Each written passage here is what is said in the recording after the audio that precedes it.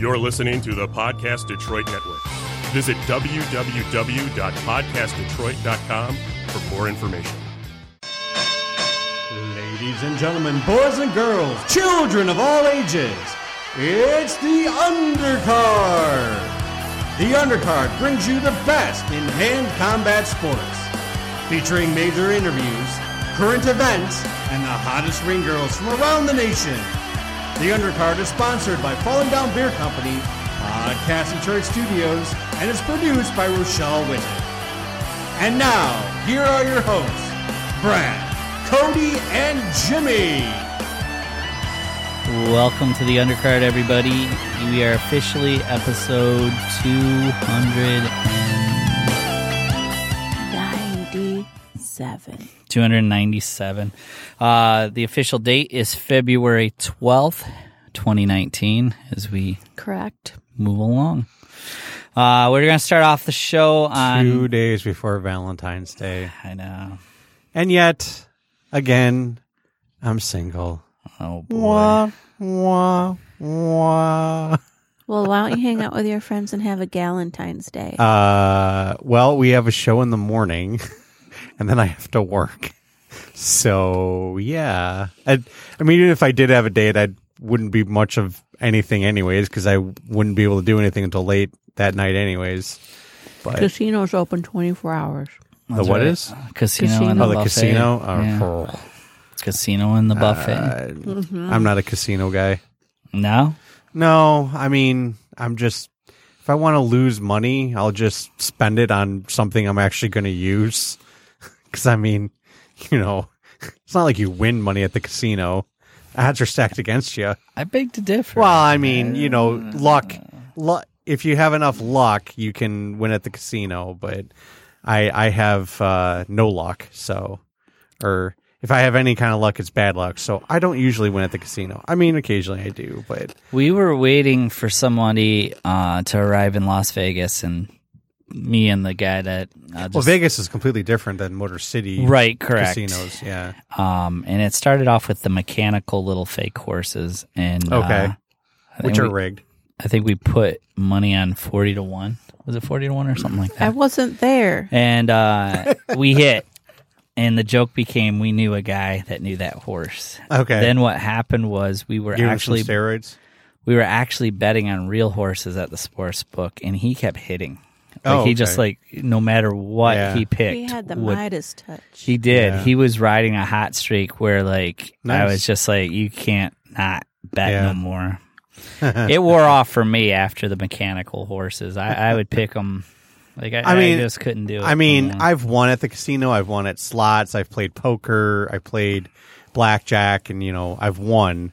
Right. But I mean, 95% of the time you're going to lose if you go to the casino. So I might as well spend my money on something that I actually am going to use or keep more than just, hey, I had a great 5 minutes at the casino. I was with a former boxer. His name's Eric, and we were going across. DeLeon? No, former boxer. Boxer. I was telling him about how good the breakfast is at Hooters Casino, which is across the street from MGM, but not on the Strip. And I got playing blackjack, and I was only down like 160. But I mean, 160, it's like time to walk away. Right. And as we were walking back out the casino to go across the bridge over back to MGM. All the slot machines were off except one. And so what I did is I said, you know what, fuck it. Instead of turning in these chips, I'm just going to play the rest of it out on the slots. And then I actually made back the money and I think another 50. Nice. So then we walked. Right. But yeah. I didn't have the luck that this one gentleman had. It was just absolutely crazy. It was just like, I don't even know if he should have went to the fights. That's how hot he was. It'd just be like, keep going, dude. Right. And it started off with, like I said, the fake horse races. And then it moved on to real horse races. And he did very well for himself. Good for him. All because we were waiting on somebody whose flight landed, I believe, at 9. And he still didn't show up until 12:22. Oh, wow. And if you know anything about Vegas, the airport is really close to MGM Grand Oh, Casino. yeah. So I have no idea where he did, except that I know that the big scam, I've been going there for a long time. The big scam is if you don't know to tell them to take you up the strip, they will take you on the highway and Yeah. go all the way up and then back all the way around just to run up a tab. Yeah. That's the only thing I could think that happened to that gentleman that night. But Yeah. the That's guy a we were very good waiting on was possibility. Eric. And Yeah. so, but we enjoyed amazing cheesy eggs, amazing bacon, and amazing, like that breakfast was just so greasy. It was ridiculous. It wasn't there's like other restaurants in there. I'm trying to think what the name of the restaurant is, but it's just not all Hooters in there, but it was a really good breakfast and we enjoyed it. And then Now I'm hungry. but blackjack, like, 10, 11 in the morning is not a good idea No, anyways. because your brain's not quite awake then. No one's playing too. It's just Right. you and the fucking dealer. Yeah. And just, it's, it's, House it's, always wins. it's like fucking war. It's just Yeah. like, but I did want to start off the show on a sad note. Yeah. So Michael Reiser, who, if you've been with us for a little bit, has become more part of the show. And we've dedicated his name, The Ultimate Fan. I actually looked back, and it's rare that when you actually met somebody. But Facebook, if there is some advantages to Facebook, it's actually good. I actually got to know when I actually met him. So it was October 26, 2017. So we exchanged, and he ended up met him on at a our show. right? At Yeah, a and I ended up event. on one of his, I think. Yeah. No. I mean, you met him at a boxer and MMA event, right? No, I Oh. met him through Podcast Oh, Detroit. you met him at the studio. Correct. Okay. Yeah, he was a storm chaser. Right. Yeah. And I mean, Twister is one of my favorite movies of all fucking time. And so, cow. Another Yeah. cow. and so it starts off as just, hey, you come to our show and it goes from there. And then from there, I believe I was on his anniversary show, and we had him back because we were so fascinated about his life and how much he did. But he was a huge MMA fan, and so from there, as Rochelle will tell you, I probably talked to, I don't know, maybe 4 people a week, like consistently, and which I'll call them a couple times a day.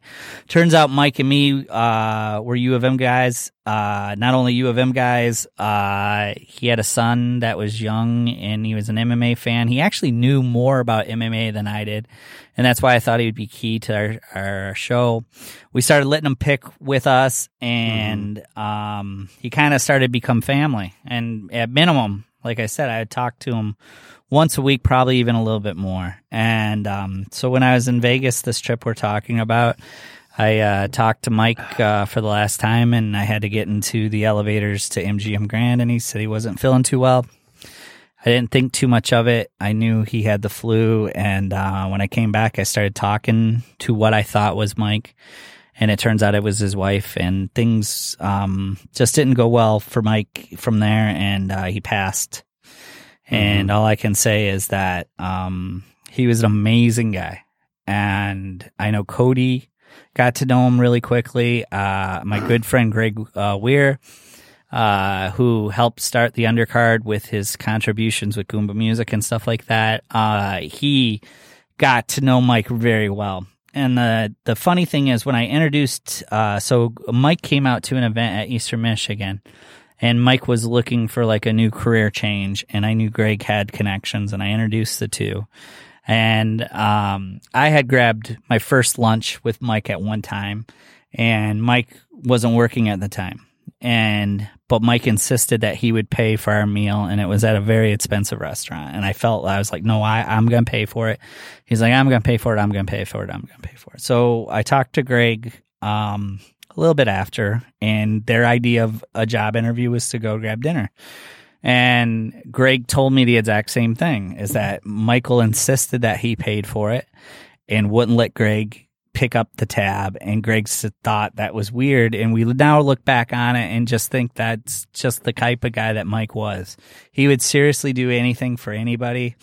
He lived an amazing life. As short as it is, I mean, all I can say is cheers. I mean, he accomplished a lot in the 31 years that he was on this planet, and he will definitely be missed by us, and he will be forever Team Undercard. So going forward, we don't forget people that we lose, and so we are going to call our picks every week the Mike Reiser picks, because he was big into it. He liked it. He loved being part of the show.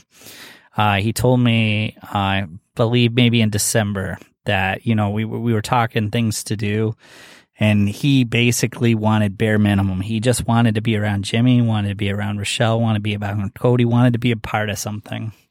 And that made me feel good, you know. So hopefully mutually, you know, we had a great friendship. And so we wish him the best on the other side, and we'll see him soon. And we will be posting throughout the week. The family still needs money. And, you know, he has been cremated, but he has a very young son, and they are going to need support. And I know me and Cody, Jimmy's been working on a play, but me and Cody been trying to brainstorm, and I'm sure Rochelle's going to get on it. And I promise you, you will not hear us forget about him. And so going forward, when we make our picks, and we didn't even make picks when he was sick, because I just didn't feel right to make picks while he wasn't sick. But going forward, it'll be the Michael Reiser picks. Memorial picks. Yeah, maybe we'll do a trophy, and we'll put plaques and see who's ahead every month. We'll do something very special for him.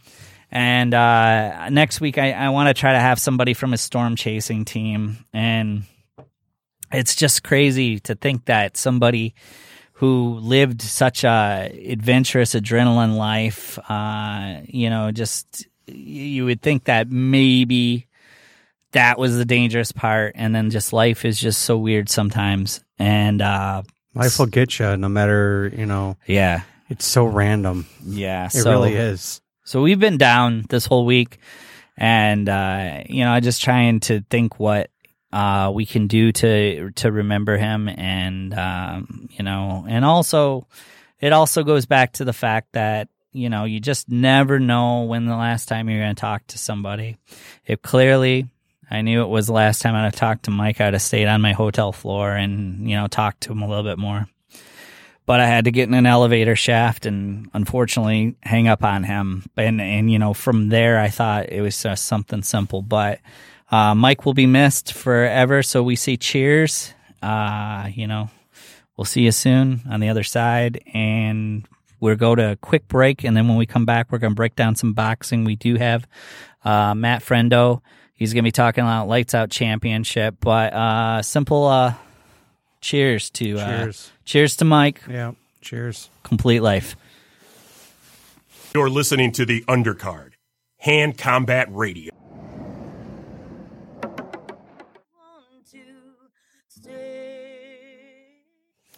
Welcome back to the Undercard, everybody. We are going to be joined by Matt Frendo here. We're going to be calling him in 2 seconds through the power of Facebook. I wonder if he has an evil twin somewhere called Matt Enemy Doe. I have to ask him.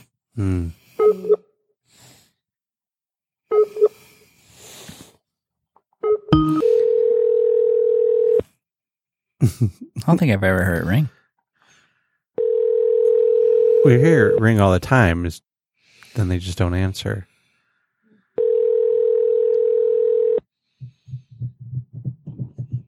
Hello. Matt, you're live on the air with the Undercard. How you doing, buddy? Good, man. How are you? Good. We are joined by Matt Frendo, founder of Lights Out Championship. He's got a big fight happening this Saturday, February 16th at the Deltaplex with, if you never been there, is actually a great venue to watch. Doors 6 p.m., fights at 7 p.m. How you doing? Man, I just got stuck in my driveway coming home from work, so, you know, it's definitely, I've been better, for sure. Oh, shit, from the weather? Yeah, we got killed with snow over here. I mean, we probably got 5 or 6 inches today. Ugh. And, able to get a plow or anything today, so I just came home. I've been at work since 9 a.m. and got stuck. So after we're done, I'm shoveling my car out. Oh, I'm so sorry. We'll keep it short. Well, let's talk about the main event. A couple heavyweight bangers there. Obviously, Josh Parisian's very popular. Tell us a little bit about this main event and why you think Michigan needs to see it. I think it's a great main event. Well, the Parisian and Martin is actually the co-main. Oh, my bad. Yeah. That's okay. Yeah, they're fighting for the heavyweight title, and I think this is a pretty clear cut. Number one versus number two in the state. I think they're both some of the top ranked in the Midwest. Obviously, Parisian has tasted UFC. He went in there and got an awesome knockout, spinning back fist in the Contender Series. He got in the Ultimate Fighter and it didn't go his way, but he's definitely on the radar of the UFC. And a couple more big wins, maybe one. This could be the one that gets him that call. If not this one, probably one more and he's in. And you got Brett Martin, who's a really good up and comer. He's 5-1-1.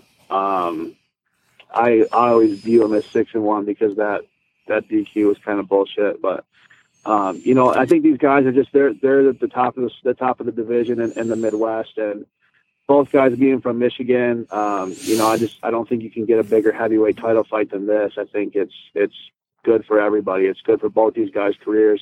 It's big for the state. It's big for the region. And it's a fight that definitely could catapult one of these guys into a big show, or at least on the main radar of a big show. Now let's talk about the main event from Hastings, Michigan. Cross is going against Cuppy. These guys don't really like each other. Tell us about how this fight originated. Was it something that one of them approached to you, or did you just know that there'd be some bad blood between these guys and it made sense? Well, originally I had Ken booked against somebody else, and the fight kind of fell through. And I never really even considered Corey because I didn't think he wanted to cut to 165. I know he's been fighting at 185. I know he's taken some fights at 170 in the past, and I remembered he did fight at 165 against Mike Kamita a few years back. And, I contacted him, and, Corey had been hitting me up about wanting to fight Devin Smith. And I think the schedule didn't line up. Devin had a couple fights booked, so it wasn't able to work out on that fight. But it's when I hit Corey up, I just kept sitting here like salivating over the fact of a press conference between these two guys because their personalities and their characters. It's literally like the Michigan's version of Conor McGregor and Nate Diaz. Kenny's a super flamboyant, always screaming, always yelling in your face, his high energy, his shit talk, and the Cubby brothers kind of emulate the Diaz brothers. They want to fight you anytime, anywhere. He wants to smack Kenny in his mouth, open palm. The press conference this past weekend was really intense. They said some crazy things to each other. I'm glad we had security there. Because I think things could have definitely got out of hand, and I think there's times where guys will sell a fight just to kind of get their sales up or get hype going. I think they're doing a good job of that, but I also think these guys really don't like each other, and I think they're more alike than they think they are, and I think that really bugs those guys. And this fight's going to be incredible, and it's the first ever super lightweight championship in Michigan, so. There's a little bit of history on the line as well as a nice belt. So, I think it's going to be a great fight. Now, once again, we're talking about February 16th at the Deltaplex. It is Lights Out Championship 2, happening indoors at 6, fights at 7. Tickets are still available. So I was so impressed the first show I had been to of yours in how much detail goes into it. I understand there's chaos behind the scenes and you're probably running around, but how do you build off that? Do you have a list that you and your wife kind of go off where you kind of like, oh, next I want to do this? Because you're, as far as I know, you're the only one that puts bonuses out in public that, hey, if you win a fight by, knockout of the night and stuff. I have seen promoters do it behind people's backs and been privy of conversations that I can't admit where I've heard them say that, but you kind of have some fight of the night bonuses kind of thing going on. How do you come up with these ideas? Are you kind of just something you would want if you were a fighter, or you just a genuinely good guy, which I kind of think it's half and half? Well, I think the big thing is when everything, I worked for the other promotion, and I seen a lot of things of what worked. I seen a lot of things what didn't work.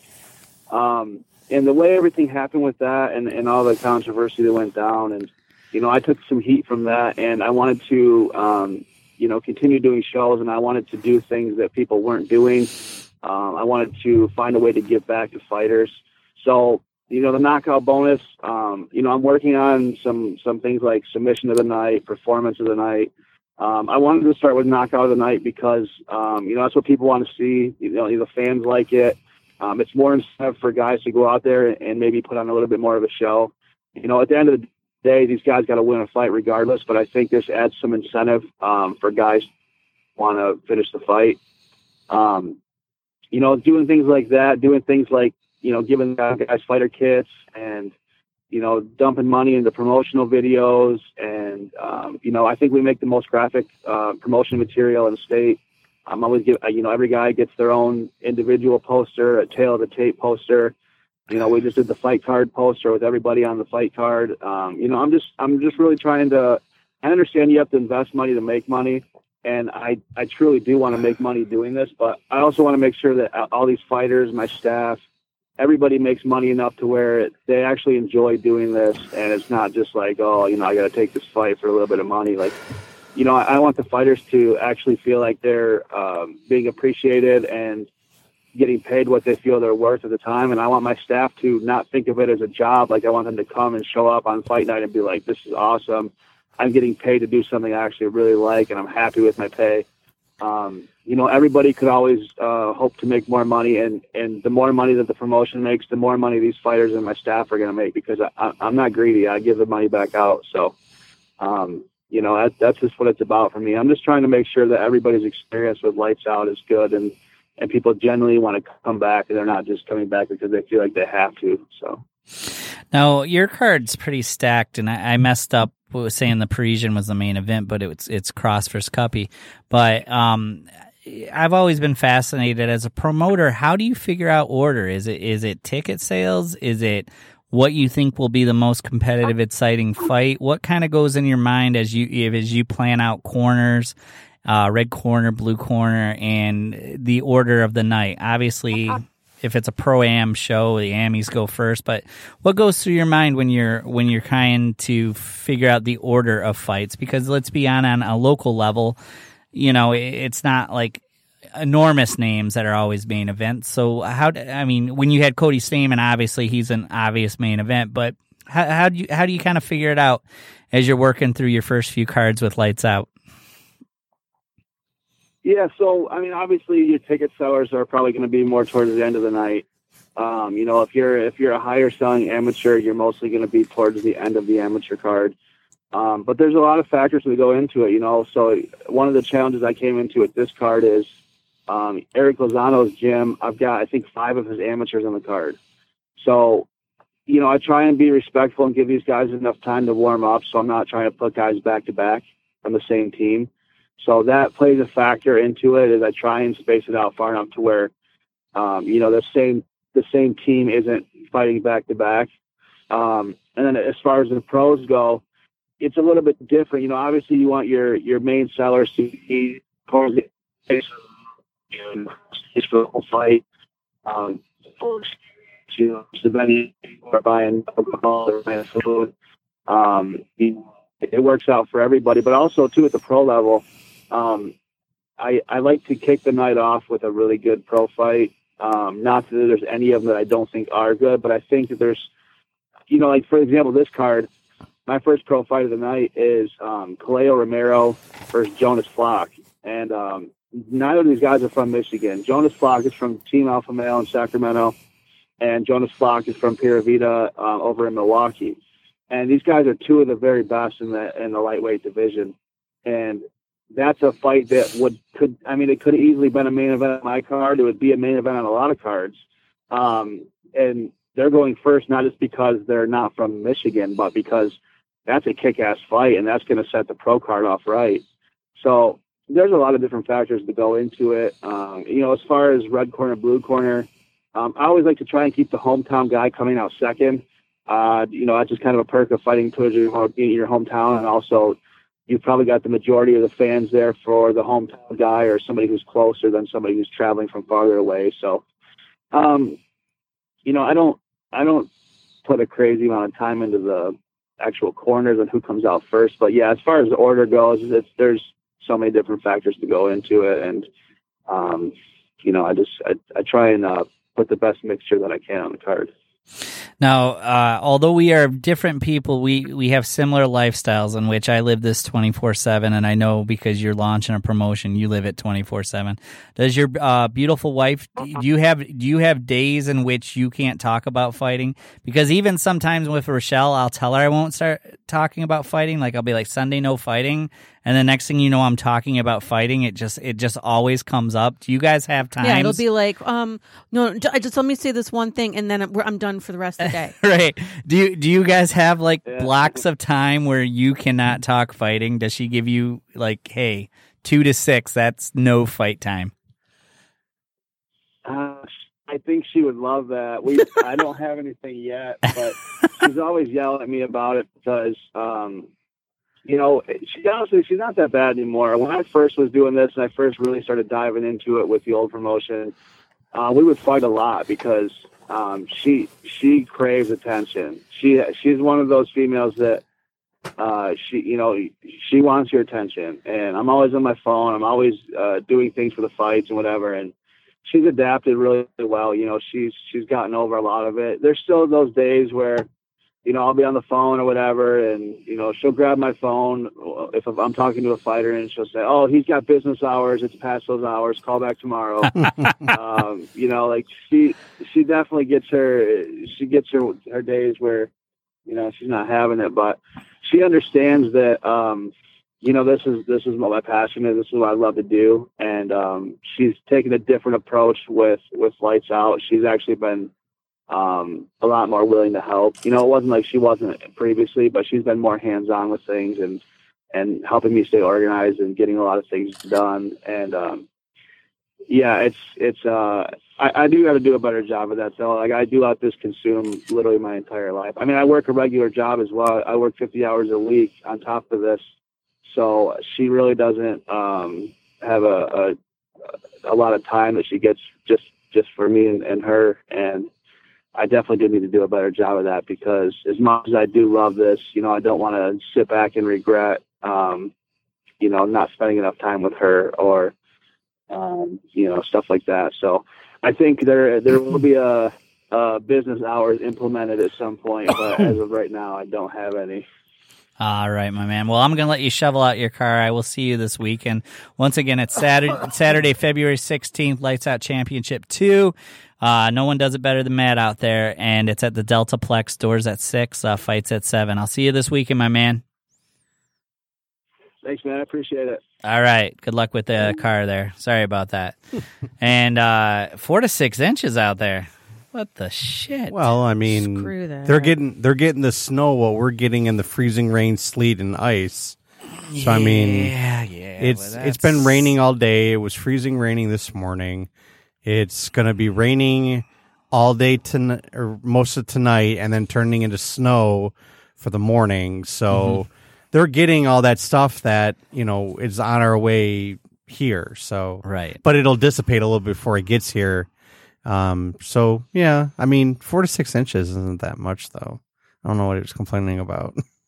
I mean, honestly, 4 to 6 inches, that's like half a foot. That's not even a foot. Well, girls complain about 4 to 6 inches, but normally it's like not too big of a deal. Well, I was going to say they complain about 4 to 6 inches because you tell them it's 8. They're like, no, it's not. It's 10 with the shadow on the wall. It's huge. It's 9-inch nail there, baby. So that's why you don't tell them. You just whip out the Magnum, man. You just say, you don't have to say anything. You just whip that out and they know. Be like, might not be enough room. Hold on. No, back to the promoter thing. It's weird because every human's different. Right. But I've ran into promoters that think because if it goes to decision, it's a good fight and it means it's matched well. But sometimes even though it goes to decision, right? Yeah. So that's exciting.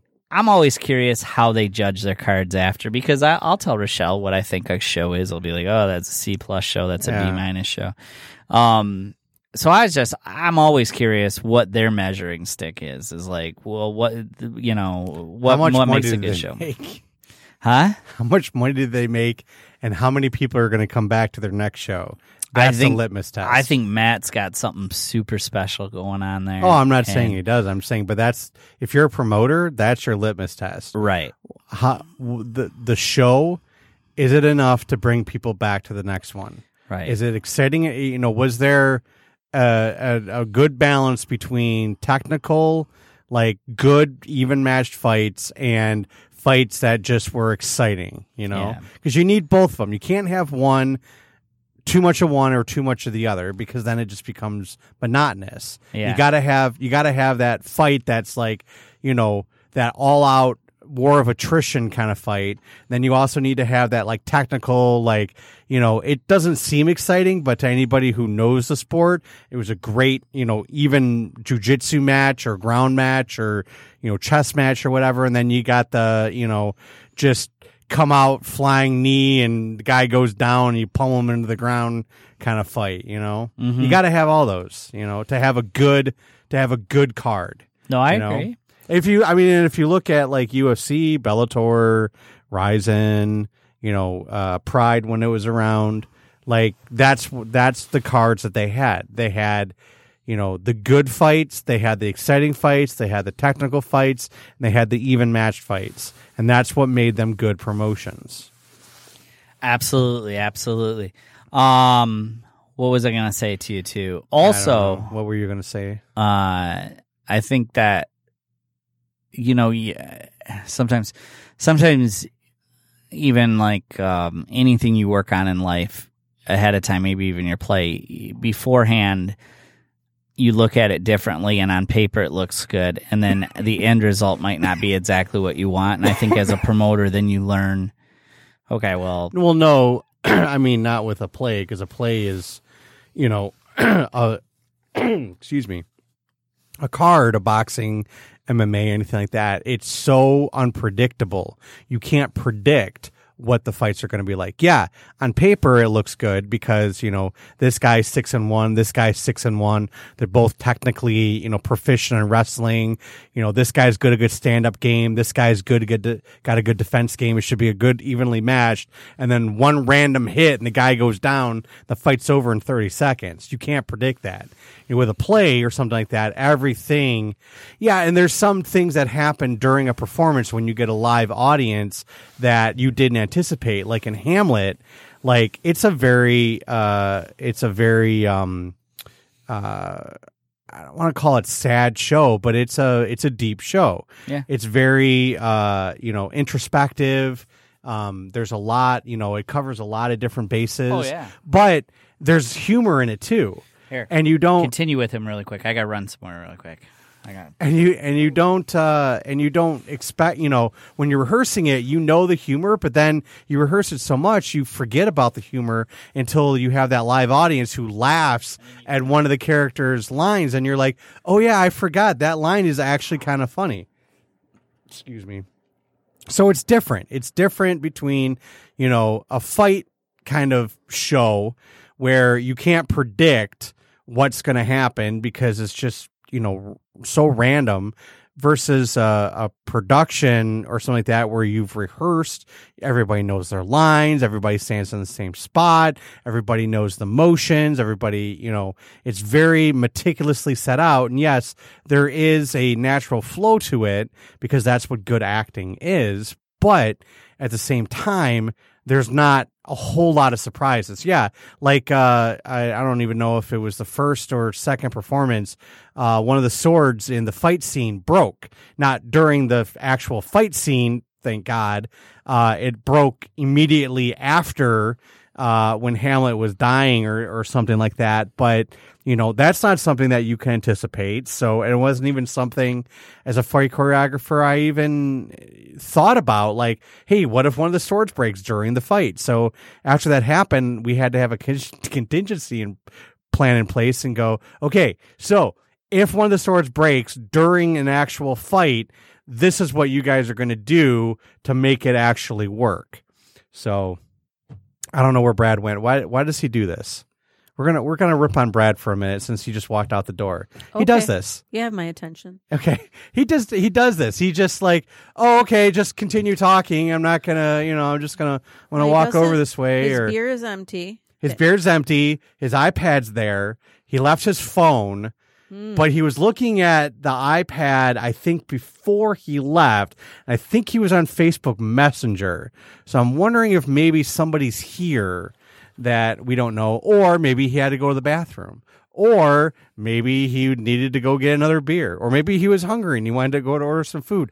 I don't know. That's the thing with he ate some. I know. That's the thing with Brad, though. You never know what you're going to get because he doesn't give. Okay. Again, we're going to use Brad as an example of the difference between like a show, like a boxing or an MMA show, and like a theatrical show. Okay. If this was planned like a theatrical show, we would have production meetings. Everybody involved would know ahead of time, hey, we're going to talk about this. These are going to be our topics. These are going to be our guests. This is going to kind of be the structure of what we're going to do. But it's not. It's more like a boxing or MMA show where everybody's just kind of like, okay, we have a general idea what's going on, but we don't know really what's going on because it's all random, because Brad throws curveballs every now and then and goes, Brad will just be talking. He won't say, all will be right with the world. But I'll be right with the world because Brad will just go, okay, so like he'll just be talking and he'll know in his head, like, hey, after I'm done talking about this particular subject, I want to go to a break. And that's in his mind, but he doesn't relay that to anybody in the studio. He doesn't relay that to anybody in the studio. So he'll be talking and all of a sudden he'll go, okay, so now we're going to take a break. And poor Rochelle over there has got to scramble to try to load up a song. We're going to call someone right now. Yeah, we're going to call somebody right now. Okay. No phone number. No. See, I got Matt's number before we right. Today, yeah. Because you've learned over the years not to trust Brad to give you that stuff ahead of time. Well, he had actually been planning a little bit yesterday because he had wrote down a whole schedule for himself today. Okay. Yeah, he doesn't know how to open the door. That's the other thing. How long have we been here? It doesn't matter. It's the same code that it was. I know. It's been for years. Don't kill yourself. Did you go poop? What did you do? Why did you leave us? What happened? I've not had spicy food, I think, I was right. in about 4 weeks, and that chicken was spicy. Well, he's like, okay, so I'm like, his beer's empty. He's like, yeah, but his iPad's here and his phone's here. He's like, but he was messaging somebody on the iPad. And I'm thinking to myself, I'm like, no, he's taking a shit. That was a fast shit, though. Well, yeah, dude. I mean, it was spicy food. I mean, it's going to come out fast. Yeah, but still. I mean, even when I have spicy food, like, it takes me a while because I can't guarantee I'm done. That's the first time that's happened in 6 years. Line? What? What's your favorite line? What's your favorite line? It was a good poop? No, what a poop. Oh, what a poop. What a poop. I tell you, though, that's your favorite line, what a poop. No. But if I wait. Oh, after you're done. Oh. If you wait, it's like a shuttle landing back when you only had certain windows to get them back into Earth atmosphere. You remember, like, if they missed the window? Yeah. Like, I really do believe that with number twos. Like, if you miss it, it could be up there for, like, years. And then, like, fuck. Oh, I see what you're saying. Oh, so, like, when it's calling. Yeah. I'm going to go take care of it and not worry about, like, but see, that's 2 just hours. For me.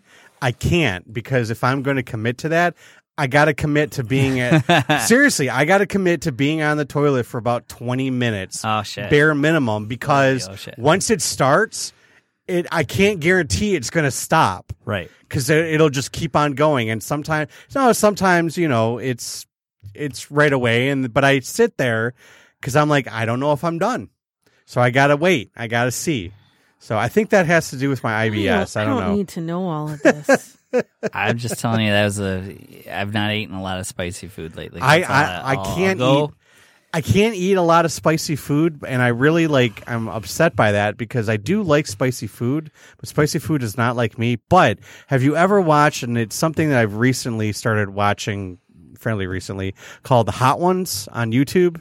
I have Sean seen Evans. He Yeah, has I've seen celebrities it. on. They eat spicy wings. Yeah. With all the different, like, the Scoville starts at like 1,500, which is just like, you know, like sriracha, and goes all the way up to like 2 million plus, and like they eat the wings, and he interviews them, and it's just funny watching these celebrities, like, and you can watch like the progression, like, oh yeah, that's pretty good. I can taste the onions and the garlic in here, and then right about like the midway point, they're like, okay. All right, it's a little spicy, and then they hit the bomb, and as soon as they hit the bomb, it's a slow burn, and then it hits you. So they're like, okay. So yeah, I'm talking, and all of a sudden, just like, boom, like it hits them. They're like,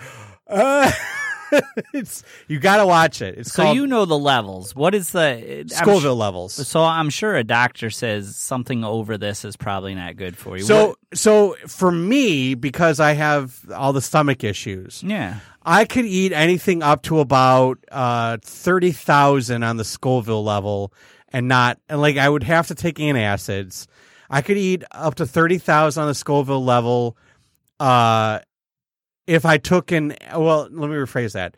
I could do 30,000 on the Scoville level and still be okay without taking an antacid. I could do up to 100,000 on the Scoville level, and as long as I took an antacid beforehand, I would be okay. Anything over 200,000 on the Scoville level, I would probably end up like having really bad adverse reactions, and anything above like 500,000, I'd probably end up in the hospital.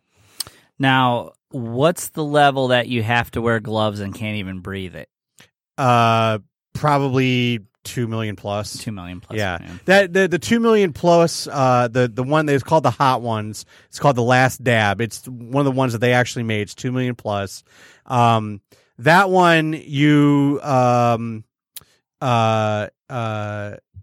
that one I think is made out of the ghost peppers, or whatever the really, really like seriously hot pepper is, like it's just so acidic is what it is. But they do a really good job of mixing it so it's not just burning for the sake of burning. It's, you know, if you were to eat a ghost pepper by itself, it's just burning for the sake of burning. This balances it so it actually is tasty, but it's still just so freaking hot, you know. I mean, it's where's buffalo hot. sauce on it? Because buffalo would is be not like, very hot, like but people 750. Yeah, like mild. Sriracha maybe 1,500. Okay, yeah, like not much at all. Like your normal, like, okay, so I'll give you an example. Like if you go to a Thai restaurant, right? They're like if you go to a Thai restaurant and you order chicken pad Thai and you ask for like no spice, you still have spice because you just can't not have spice by ordering from a Thai restaurant. So you're going to get like about maybe a 500 on the Scoville level just from it being in the same restaurant as all these spices, right? Mm-hmm. When you order just a little bit of spice, you're probably looking at about 1,000. When you order it mild, you're probably looking at about 2,500. When you ask it for it spicy, you're looking at probably about 50,000 to 100,000. And when you ask it for like hot, then you're looking at probably about 500,000 on the Scoville level. I wonder what that chicken is that we get down there because it's pretty fucking hot. And if you catch a seed, well, what is it made out of though? I could probably tell you what it is. What the chicken's made out of. They just ask, do you want it hot? Right, spicy, but I'm saying, but what is their spice? Like, what is it that makes it the spicy? I got it from the Thai place. I don't know. But I caught a seed, and it was like a whole new world. It had like the red skinny pepper on it, though. Yeah. So you're probably looking at like a fire pepper or like something like that. You're probably looking at about, I'd probably say 20. I'd say probably about 250,000, depending on. I'm a wimp. On depending on what it is. I mean, if you're not used to spicy foods, though, I mean, you have people. I used to love it. People, I know, but got away from it though. You have people that are on the show that like they eat spicy food for a living. Yeah. And when they get to like the 1 million mark, they're hurting. Like even they are hurting. So I mean, you know, I'd say the spiciest food an average person would eat would probably be no higher than 500,000 on the Scoville level. an average person. I'm not so saying. What's the pros do after they eat it to like get? I know you're not supposed to drink something. Milk. Anything that's basic that takes down the acidity. Milk's pretty good. Also ice cream. But you want ice cream that has a lot of fat in it, because the fat is actually, so when you drink milk, don't drink skim milk. You want to drink vitamin D milk or whole milk, because it's the fat that actually counteracts the caustic nature of the spices.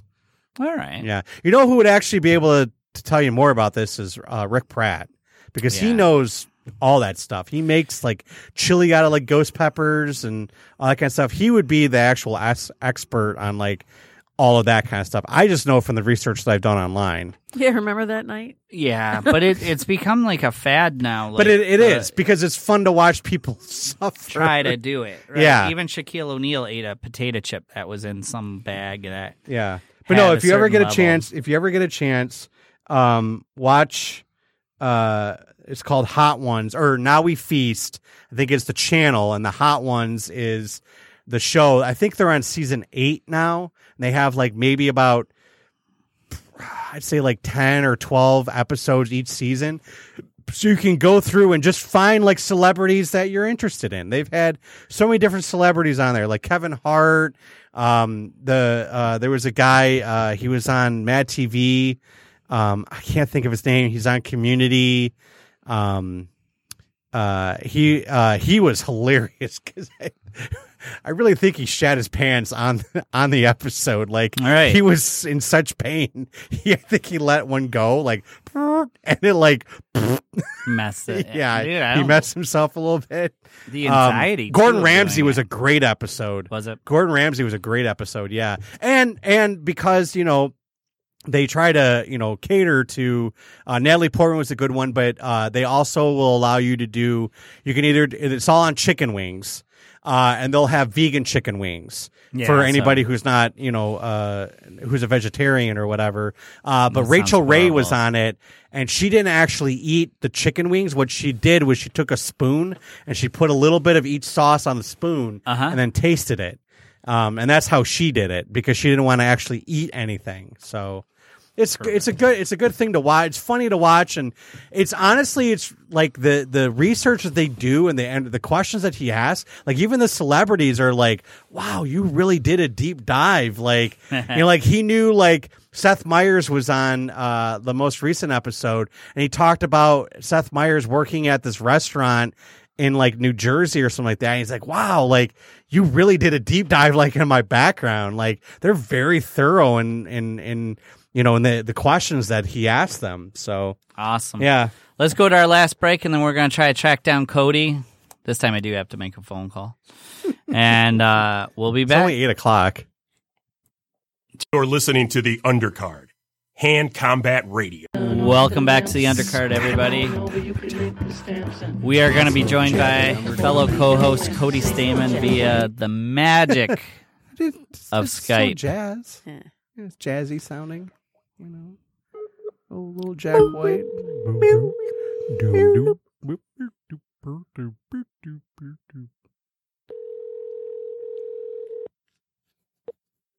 Hello? Cody, you're live on the air with the Undercard. How you doing, buddy? I'm good, man. How are you? Good. So, since we've last been in studio together, you have a fight announcement, which, I mean, everyone kind of knows, but we'll let you do the honors. Go for it. Mm-hmm. Mm-hmm. Yeah, fighting Alejandro Perez, March 2nd, UFC 235 in Las Vegas. I think he's a number 12 guy in the UFC. Tough Mexican dude, striker. Another guy to beat up. Very cool. So how'd this fight come about? It is a little bit short notice, not your typical camp. I think you found out about 4 weeks out. Was it they were looking to add to the 235 card, or was it just they wanted to get you back into action and they approached you like, hey, let's make this fight happen? So his previous opponent got hurt. So it was like, I think he got hurt at 5 weeks. And, I'd been begging for a fight.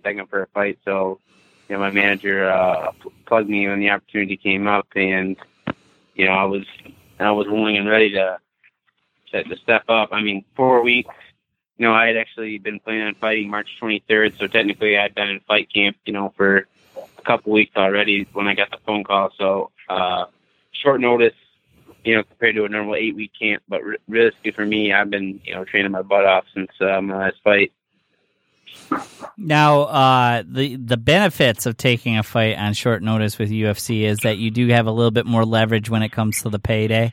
That has to be good, so I'm sure you're enjoying that. But tell us what appeals to you about fighting Perez. I don't care about rankings. What would you like that is going to show Stamen is here to stay with this fight? Well, the one thing I really, really like about this fight in particular, Perez, my opponent, the fact that he's an Orthodox guy and he's my height. So, that's not something that happens very often for me. I get, I've had a lot of kind of like I think I said in an interview earlier or yesterday, I've had a lot of like stylistic nightmares, like guys that are just weird, that are really unnatural, really hard guys to mimic in the gym. But Perez is kind of a bread and butter guy. He's Orthodox. He's my height. He throws a lot of the same stuff I see every day in the gym. So, for me, it was like I didn't really have to like do that much to like just specifically get ready for him. You know what I mean? So compared to like a guy like Aljamain Sterling, who's a really, really funky guy, does a lot of really weird stuff. You got to train differently for a guy like that. Where fighting Perez, I just got to go in there as sharp as I can, and I already know, how to fight someone like him. Plus, you are undefeated in Las Vegas with the UFC, and you're going back to Las Vegas again to fight in I did think about that too. I'm like, you know what, Las Vegas has been really good to me. I thought like as soon as I found out we were fighting in Vegas, I was like, you know what, Las Vegas has been really good to me, man. I'm gonna go back there and beat somebody up and catch a check. Now, Jimmy's a little bit bitter. I'll let Jimmy express why he's a little bit bitter. I'm not bitter. I had to find out about your fight through social media, through like friend of a friend. Didn't get a text message, didn't get a Facebook message or anything. It was like, oh, I guess Cody got a fight. So if you were like Brad, and you basically asked me like every hour on the hour, other day, fight coming up. I told him, I was like, listen, you're gonna be the first person to know before I tell my mom. I'm gonna tell you. Yeah. So it's just about really. I mean, putting your time in the way Brad did. If you ask me every single day when my next fight is, I promise you. Well, I mean, I'm just thinking. I'm just figuring. Invest in that friendship. I'm just figuring. With our Facebook group messages or whatever, it might have slipped in there like, "Hey, I got a fight," but no, it's all right. I got to learn it through social media. Jimmy doesn't understand that my camp starts as soon as your last fight ended, and I start working on the keyboard and get my fingers strengthened so I can text you every second and be like, when's your next fight? He doesn't understand that I was in an 8-week camp asking you about it. We were debating something, though, so we can almost guarantee Brad was number 2 to find out about your fight. Was Sydney number 1? No, I mean, Brad was literally, I found out. Well. If I actually got my contract, I think he was. I don't think anyone else found out before him. Okay. I literally, I think I had a missed message from him. I checked my email, and then I literally checked my messages. Yeah. And the first message I saw was a message from Brad, and I was like, "Hey, I'm fighting." But see, I'm not going to be. Yeah. But see, here's my whole thing. You're a very busy man. You have a life. I'm not going to sit there and pester you every 2 seconds like Brad and take up your valuable time. I just expected to know, before the rest of the world. Well, here's the thing. In my defense, honestly, I didn't know that the UFC was going to announce it They don't Okay. tell me when they're going to announce it or when I can tell people. Or Gotcha. All right. When so like when I randomly got tagged. My buddy Jesse Bazzi was watching the fight, and he randomly tagged me in something that he like screenshotted on his TV about how I was fighting at this I think time. that's And what I was like, saw "Holy was shit, that that's tag. Yeah. Yeah. Yeah, and I had no idea they Okay. announced it. All right, I'll forgive you this time, Cody, but And next time. And I think man. pestering is a very strong word to use. I wasn't pestering. I was curious, and there's a big difference. If you send more than 5 messages a day, it's pestering. If I didn't know you, then maybe then it would be pestering. Yeah. It's a random guy. Right, yeah. That makes sense. Well, I feel honored that I was number 1. We were a little concerned I might have been number 2 behind Sydney, but we figured I was ahead of your mom because that's all you promised. You were like, you will know before my mom. And I came in here and I was like, I think I was first to know. But then we realized you didn't say I'd be first to know. You said I'd be ahead of your mom. So then we thought Sydney might have slipped in first. But I feel good that I'm first. It feels good.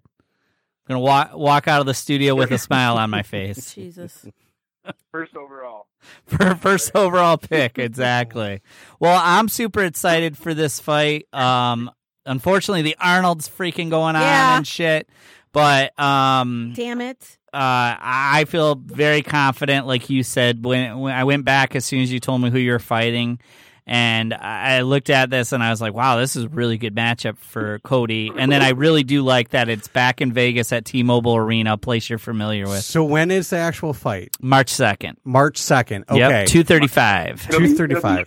It'll be live on my fight. Will be aired live on ESPN. So Okay. I mean, you want to so March 2nd.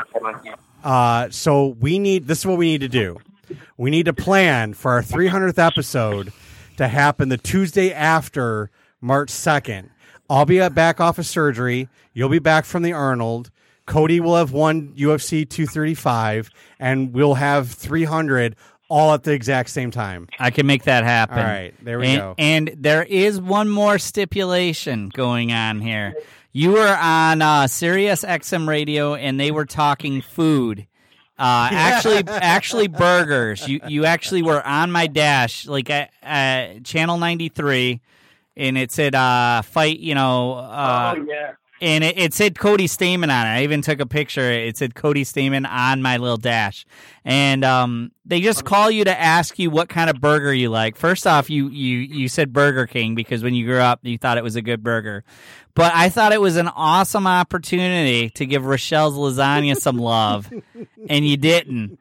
But now you said if you win and you get the mic from Joe Rogan or whoever, Rochelle's Lasagna is going to get national love. So we're laughing about that now too. Lord. yeah, I'm at the right out of town. Yeah, no, you don't have to write it down, dude. You're gonna have Darren or whoever's in your corner hand you a piece of paper. It's like, yeah, I'd like to thank. Hold on a second. I gotta thank my teammates. I gotta thank Rochelle's Lasagna. Rochelle's Lasagna. Exactly. No. Next time someone just puts you on the spot like that, because I could tell they were just calling fighters to talk about like burgers and stuff. You just change that back over to Rochelle's Lasagna. You'd be like, you know what? I know you guys want to talk burgers, but I want to talk lasagna. You know what? Now. I'm the star. You called me. I will dictate how the conversation goes. That's right. You'd be like that. Well, we're super excited for UFC 235. I'm sure we're going to talk to you a few times before the fight. You take care. Rest up, man. All right. Well, I will. I'm gonna go jump in a hot bath right now. I'm all banged up. All right, my man. Take care. Hey. That's Cody Stamen confirming. I was told first. I don't actually. You know what? It was like once a week. I would ask him. By the way, it was not like every day. And the reason I thought this might happen, and then sure enough, it happened. But I'm very happy because it's a great matchup for him. It's in Vegas. It's everything. But we really wanted to plan to go, and there were some really unique opportunities. It was either Philly or Nashville, wasn't it, Rochelle? Yeah. So you're like, okay, those are very East Coast time. Just perfect settings and stuff like this, but this is a much better opportunity. And I will tell you something. So when you take a fight on short notice, UFC has to back up that brake truck and pay you. Yeah. And, he's going to make a good paycheck. Yeah. And I was telling him, I've been playing UFC 3 for a while now. All he's got to do is just head kick once and then overhand right, and the guy goes down and you win. I like it. That's how I win every single fight. It's so easy. I don't understand why people don't do it. I like that. It's like you're scouting out through UFC 3. I like that. The best part. So, what are your thoughts on UFC 3 and going forward? What do you want to see improve with the game? Okay, so UFC 3 is one of the first UFC games that I've actually purchased. I've played. My nephews have USC, I think 1 or maybe 2, for the Xbox, and I don't play Xbox, so I had a hard time with the controls. The one thing that for me, because I'm not really I have a hard time, the stand-up stuff I'm good at. Right. When I get down to the ground, I usually just back off. I try to get out of it. Too much transitioning. Well, it's not even it's too much transitioning, but it's also too complex to try to get the different moves. I understand, okay, if I want to get this move in, I need to get into side control. Or if I want to do this move, I need to get into mount. Or if I want, and I understand the transitioning, so I'm really good at that, but I'll always transition myself out of the ground because I don't understand their submission the thing. Circle. Well, I just don't get it. It told me how you do a submission, and I would try to do that, and it still wouldn't work. It would never work. I couldn't defend, and I couldn't land one, no matter how many times I tried to do it. So I would never try a submission. So the way that I fight in the game is I stand up, I knock them down. If they look like they're hurt, I'll jump on top of them, ground and pound. If they don't look like they're hurt, I'll let them stand up, beat them up some more, let them fall down, then ground and pound them, or just knock them out standing up or whatever. But I think there needs to be, going forward, the submission, I think there should be an option to where you only have to press, once you get in the position for the submission, you only have to push one button to lock in the submission. Mm-hmm. That's it. Maybe a multi-button tap to force their arm or do whatever. I could understand that, but it's just way too complex right now to get that submission in. You got to press this way and then press that way, and then you got to move that and you got to move that, and it's just I can never do it because it's just I don't understand it. And I've even gone through the tutorials multiple times. Right. Go through the when you train in your camp or whatever, the learn or whatever, I'll try to learn the submission moves, and I just can never do it because what they tell you to do and what I try to do never syncs up. So I think they need to simplify, allow it to be complex for those that like it, but also allow the option in the option menus to make submissions simple, where once you get into side mount, you want to get into a Kimura, you just literally get into side mount, and then when you touch the button, it'll say Kimura, press the triangle, you press the triangle, and then all of a sudden you'll get into a Kimura or something. Okay, so how would you want to see the person below it defending it? So say me and you are going against each other. So if it's that easy for you, right, what do I got to do? So then basically what it comes into is button mashing. Button mashing. Where it would be defend the Kimura or attack the Kimura, and it's just button mashing. Just how many times can you tap it in order to sink that in or defend it? Or maybe you tap it in you tap it in so many times, and then it'll allow the person to try to escape it, and then it's a quick you got to now press the circle button. Yeah. And then you got to tap it a couple times, and then if they escape it, you got to press the X button. And then if they back it off enough, then the submission fails and they can transition or whatever. You know what I'm saying? yeah. To me, that's the only issue that I have with it.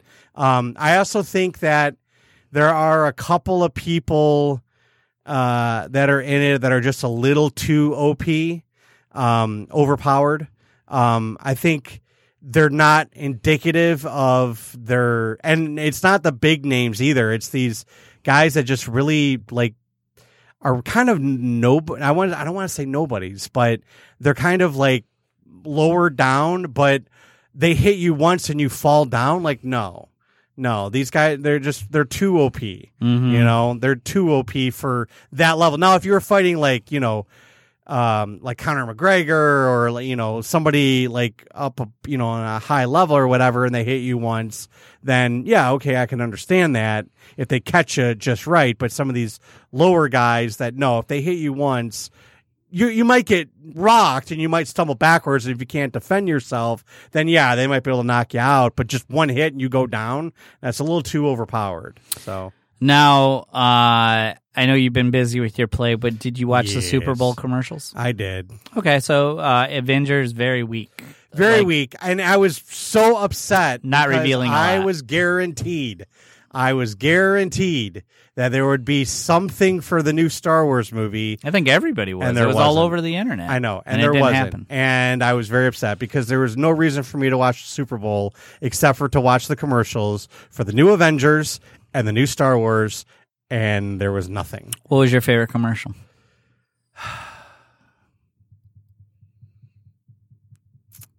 Man, there were a couple of good ones that I thought it was the worst year ever. Well, for no, I commercials. mean there were a couple of good ones. I liked the Hyundai commercial with Jason Bateman.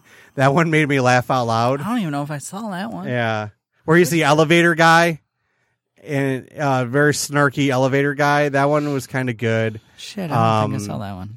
I liked the one from the Washington Post where about journalism. Yeah, like that was powerful. One. Yeah, that was powerful. There was one other one that I was like, okay, that was pretty decent. But for the most part, yeah, I wasn't a fan. Wasn't a fan of the halftime show. It was okay. Oh, good God, no! It was and okay. Put your shirt on. But I mean, you know, the women like They're it. just- So, I don't think they like that. Have you seen the memes that have come out from that? I know, though? they're great. It's hilarious. These fat guys, you know, right, like Antarctica or wherever Canada. they're from, because Right, it's in exactly. California. I know. It made me laugh. That was the best thing to come out of that performance. Man. I just the whole thing, the whole game, the commercials, the halftime show is just so blah. Yeah, You know, my just favorite really was. I like you're right. The Washington Post is easily the best commercial, but not your typical Super Bowl commercial. No. Also not your typical Super Bowl commercial, but I thought was very clever. Was just Andy Warhol, which was actually taken. That was pretty taken good, from one of his shit movies because he made a lot of shit movies of him just eating a Whopper and trying to put the Heinz ketchup on it and then just biting it. Yeah. That what people don't know that is like a 22-minute movie that they took that from, but like the Eat Like Andy. I thought it was cute. And again, that was a pretty good one. There were a couple of them that I was like, they were the best of the worst. You know what I'm saying? Yeah. Like, I'm trying to remember some. I don't know. I think I've just forgotten most of them.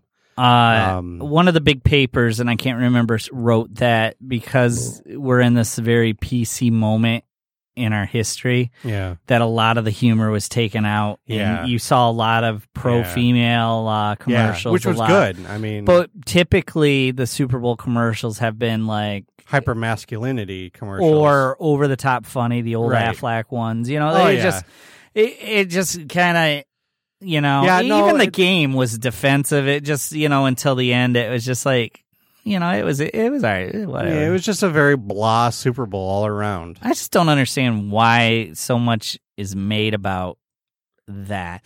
And their opening was every other sport you got to win 4 in the finals. You got to win basketball. But in football you got to win 1. Right. I don't like that either. I like that. I feel confident in a best of 7. The best baseball team typically wins. And I like the excitement of having multiple games. I don't like the idea of one game. Nah, I don't. I mean, there's no way to do it with football. No, I know there really isn't. I honestly think that we don't need championship things. No, I mean participation ribbons. What? Not participation ribbons, but just like I don't know. Like I think professional sports just really doesn't need to be around anymore. But baseball does. Baseball does. Come on. More than ever, I think this country needs baseball. I think professional sports I think professional sports should be okay, let me rephrase that. I think professional sports should be still around, but I don't think it should be televised. I think you need to actually physically go to the games. If you really want to watch a game, you need to go to the games, but at the same time, they need to line the pockets. Well, they need to. Well, but what I'm saying is they need to then at the same time, they need to bring the ticket prices down. They need to stop paying these athletes millions of dollars for just being able to throw a ball well. And all that money that people are blowing on sports can go to, things that are actually worthwhile, like infrastructure and education and, things of those natures. Because there's all this money that's floating around that's lining the pockets of these millionaires that could be put to better use. You know what I'm saying? And if they're not spending it on that, they're going to spend it on something else. So let's spend it on infrastructure and education and science and exploration and, making sure that we have a sustainable world for humanity for the next thousands of years, things of that nature. That's where this money should be going, not to sports. And at the same time, I even like with movies, I don't think people should be making millions of dollars on movies. I think, pay your actors well, pay your directors, your cinematographers, all that kind of stuff. Pay them decent. Don't underpay them. Pay them decent, but I don't think people should be making millions of dollars per movie, per episode of a TV show. I think that all that money that they're getting paid should be funneled into other things, and then you bring the ticket prices down. But assuming that the studios still make a ton of money, I always believe you are worth your market value.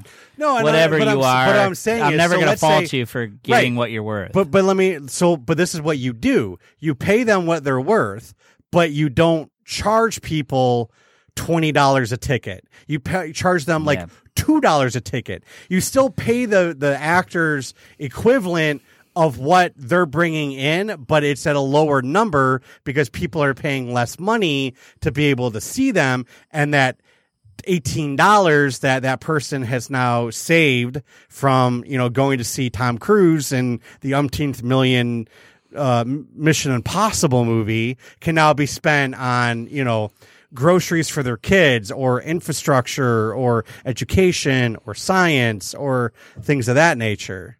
Yeah, who's good at disguising that is video games. Speaking of video games, because when we were a kid, to buy one of the top Nintendo games, it was $35. Right. And then you go, okay, well, you could get a lot of games for $49 now, $59 or $69, the top one $69. But it's the add-ons that they have when you get in the game, right? That can make it a $200 game, right? And the buy. Well, and the reason for that is because I'm trying to remember. I think it was 10, 15 years ago. All of the video game companies, they actually sat down and they actually locked market price for all video games going forward. You cannot charge more than an X amount of dollars for a video game. Price ceiling, right. No matter who you are, no matter what you are, you can never charge more than like at launch. It can never be more than I think it was $16 or $59 or whatever. But these studios were making these huge games. So what they were doing was they were releasing a smaller game at launch and then releasing the rest of it later on. Exactly. Because they were making a giant game and they needed to make their money back, but they knew they couldn't charge more for that game at launch, so they're going to do it through DLCs and add-ons and whatever. And it also allows people to have longevity with the game. Because, for instance, when we were growing up, I'll give you an example, Final Fantasy VII, one of the best-selling games of all time. Final Fantasy VII, you bought the game, you beat the game, that was it. Yep. You never got anything extra. Now, you buy an RPG type game like that, you beat it, and you wait a couple of months, and now there's an add-on. So now there's another story. There's more, and it adds longevity to the game, replayability to the game, but it also keeps the studios employed. It keeps people paying money for a game that normally once the sales are done, they're done. Now there's sales that keep going as long as DLCs keep breaking out, and it allows them to get in revenue so they can now work on the next project. Yes. So it's the same thing, but video games is one of those things where the money that the studios are making is actually not as much as that you think compared to what they could be making because all the studios agreed to the price seal 10, 15 years ago. Right. All right, let's wrap up this show. We will be back. I don't know. We're going to figure out how to get the 300th episode right after the Arnold, so we don't want to go over, but I think we'd still be right. I think we might still be right. We're going to figure it out. Yeah, we'll figure it out. We'll make sure that everybody's here for the 300th episode. We got to sit around and powwow on it and figure it out and see if we can, basically, and stuff like that. Yeah, stuff like that. I'm trying to think in my head. I kind of know this. Yeah, well, I don't. So if we are really at 87... 97. Then next week would be 98. 98. Then that one after that would be 99, and then it would be the one 300. after would be 300. Yeah, and that would work perfect. Yeah. Sure. All right, we're going through. All right, we're going through. All right, we'll see everybody next week. Take care. Bye.